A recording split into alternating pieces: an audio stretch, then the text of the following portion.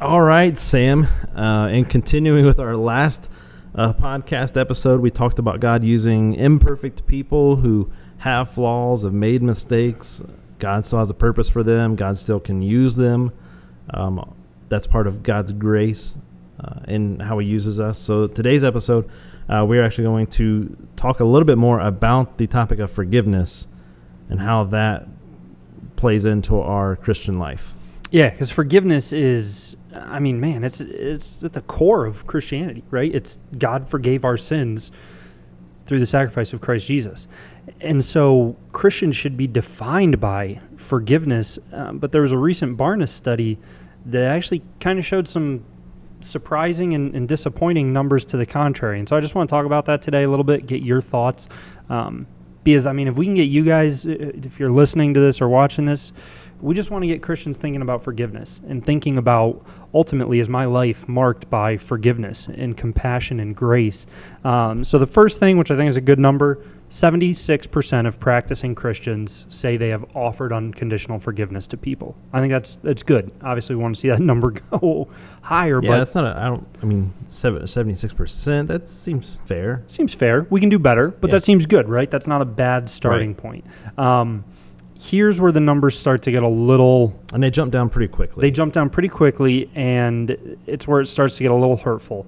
Maybe not hurtful. Hurtful to the world, harmful to the message of Christ. 27% of practicing Christians identify someone in their life they don't want to forgive. And that's tough. And I can speak on this because I've been there, right? I've shared with you before, like my brother was abused by a good family friend at a private Christian school. So that rocked our family. And as I grew up and understood more and more of that was a big burden for me in my relationship with God, was this issue of forgiveness, of forgiving the man who abused my brother, of forgiving my parents for allowing it to happen, right? Part of my immaturity as a kid was you're looking for someone to blame. So there was a period where in my mind it was my parents' fault for not protecting.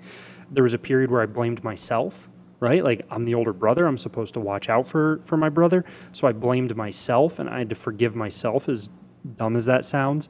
And ultimately I had to forgive God, right? Because there was also a period where I was pretty ticked off at God for a lot, like, man, are you kidding me? I see my parents just give to the church and serve the church, and this is how they're repaid. So there was a period where I was angry at God.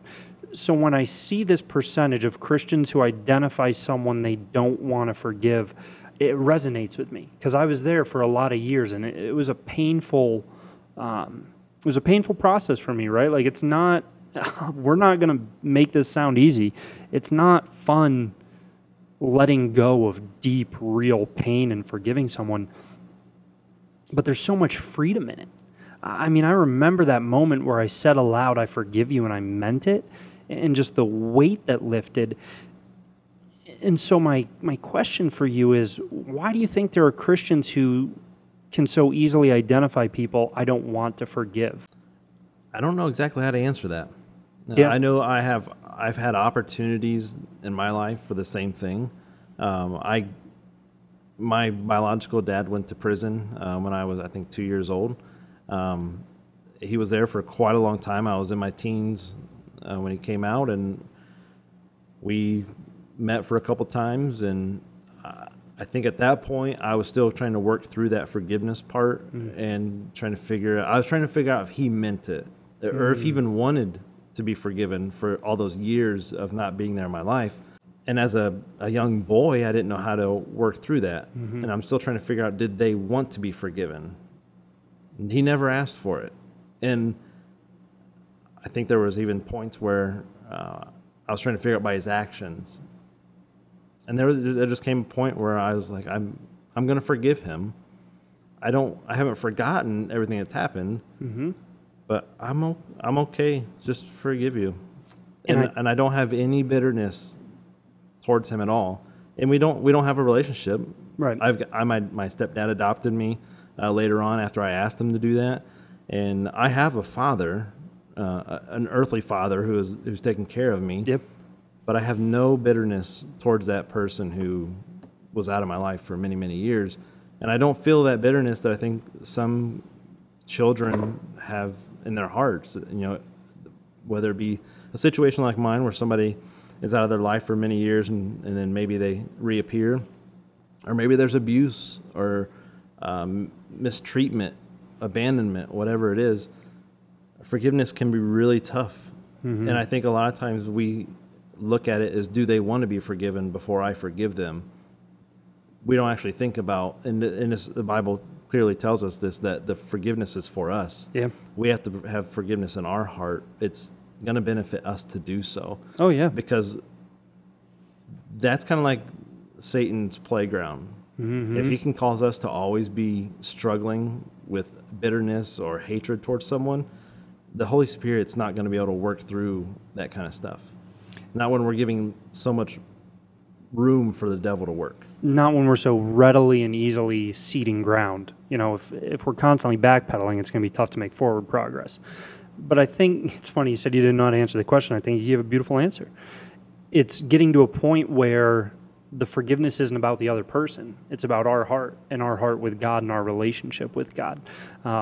So I think my encouragement to people who identify someone they don't want to forgive is to stop looking at the other person and start doing some introspective, realization of, all right, why don't I want to forgive them? Am I holding on to resentment? Am I holding on to anger? Am I holding on to bitterness? Am I using it to excuse my behavior? And I think when we turn the mirror back on ourselves and start looking inward, we realize that it boils down to our heart and our heart with God and making sure our heart is right before God.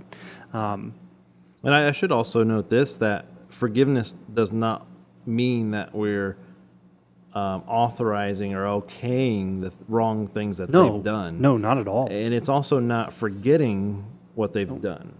And it's not an automatic reconciliation of the relationship, right? Like you said with your dad, the guy who abused my brother, it's not like we hang out now, right? Like I'm not saying what he did was okay. I'm not, absolutely none of that. But what I'm saying is I forgive you. Right. Because I realize that I'm a sinner too and that I'm not perfect. So for me to lord unforgiveness over you is just so hypocritical and so damaging to my own relationship with God. And kind of a stat that ties right along with that, and we've talked about this a little bit, but so 27% of practicing Christians say there's someone they don't want to forgive. 23% of practicing Christians say there's someone they can't forgive. And to me, there's a huge difference between those words don't want to forgive and can't forgive.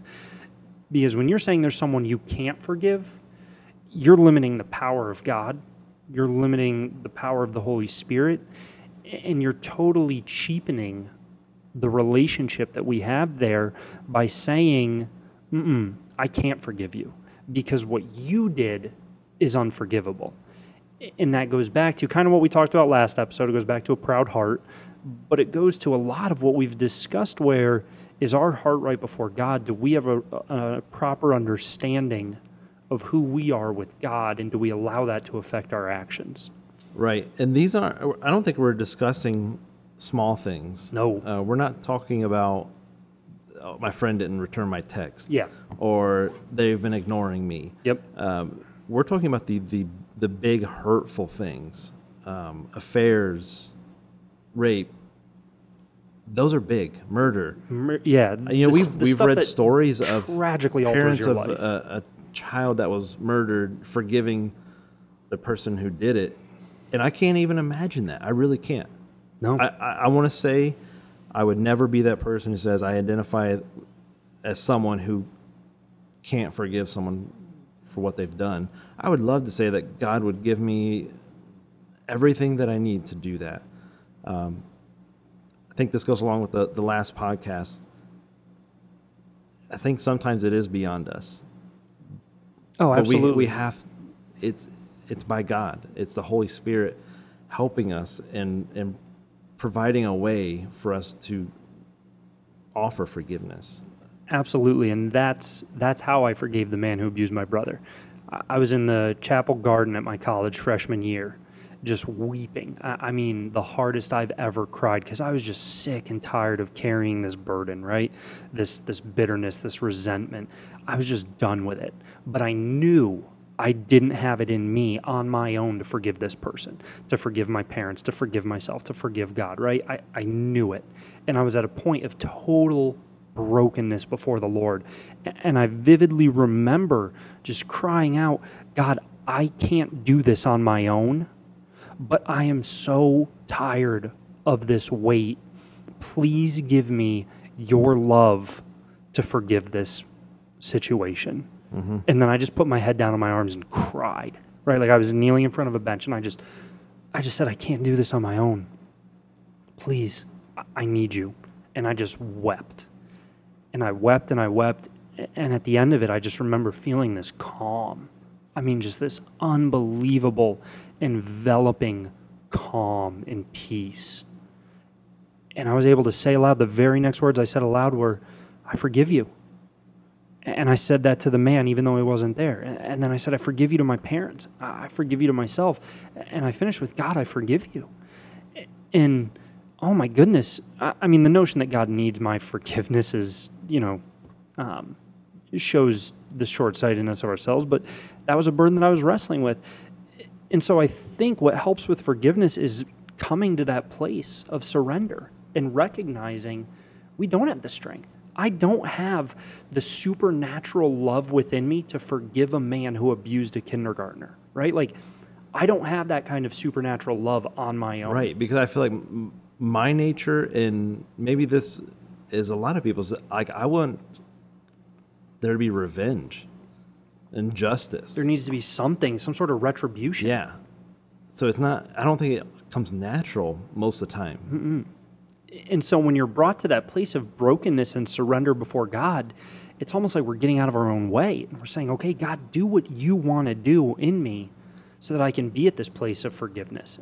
And one of the most beautiful moments of my life. I mean, the pain of it all, obviously nobody wants to go through that, right? But when I look at where it brought me to that position of surrender before God and just seeing what surrender to God looks like and what it does within me, it's made future surrender to God so much easier. Wow. And I think, so here's where I want to go next with this. So we've got 27% I don't want to forgive someone, 23% I can't forgive someone. And it kind of, it makes my mind. That's a quarter of all Christians that were surveyed. Yeah, that's tough. And this isn't just nominal Christians. This is practicing Christians. Right. This is people who, they're plugged into a church. They're doing small groups, right? They're spending time in the Bible. They're spending time in prayer. This isn't someone who's like, oh, well, my grandpa. This is practicing Christians. That's a big number. And it makes me wonder, I'm like, man, how are there so many people wrestling with this? But then we see this, and I think it's very telling that Barna asked this question. 22% of Christians struggle to receive forgiveness for something they've done. 22% of practicing Christians said, yeah, I don't know if I've been forgiven for what I've done. That's huge. If we don't understand that we've been forgiven, it's going to be a lot harder for us to turn around and forgive people. Why do you think? I mean, that broke my heart a little bit, right? When I thought that there's 22%, a little over a fifth. I mean, if you think of 10 Christians that you know personally, 2 of them think they haven't been forgiven for something. That's pretty tragic. Why do you think? That's really sad. Yeah. There's probably been times in my life, I mean, I don't remember specific situations, but I'm like, man, I'm messed up. Like I've done some bad things, whether that be things I've thought or I've done. And it's taken a little bit longer than probably it should to realize that grace that God gives us, and this goes back to even God using flawed people. Understanding 1 John 1:9, if we confess our sins, he is faithful and just and will forgive us our sins and purify us from all unrighteousness. I remember hearing that when I became a Christian, that I was kind of, at that point, I was forgiven of all my sins, but I've messed up since then too. Sure. And I think those are the sins where I've struggled. It's like, well, I keep messing up. Like I keep doing something stupid. Is God going to continue to forgive me? I have to keep reminding myself of that verse, and also that I am a Christian. I am one of God's, and he realizes that I'm broken, and I need Him, and I need His forgiveness.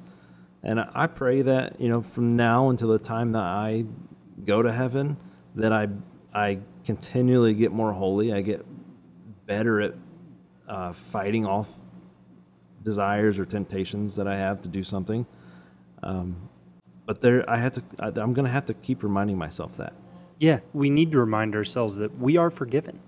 I mean, when God looks at us, He looks at us with loving adoration. He looks at us and He sees His children whom He loves with all His heart. Our small group was talking a couple weeks ago, right? There are passages that says God exults over us. He rejoices over us. He sings songs over us. I mean, the idea of God of the universe looking at me and being so excited about me that He sings a song because He can't contain it, that's mind-blowing to a degree, right?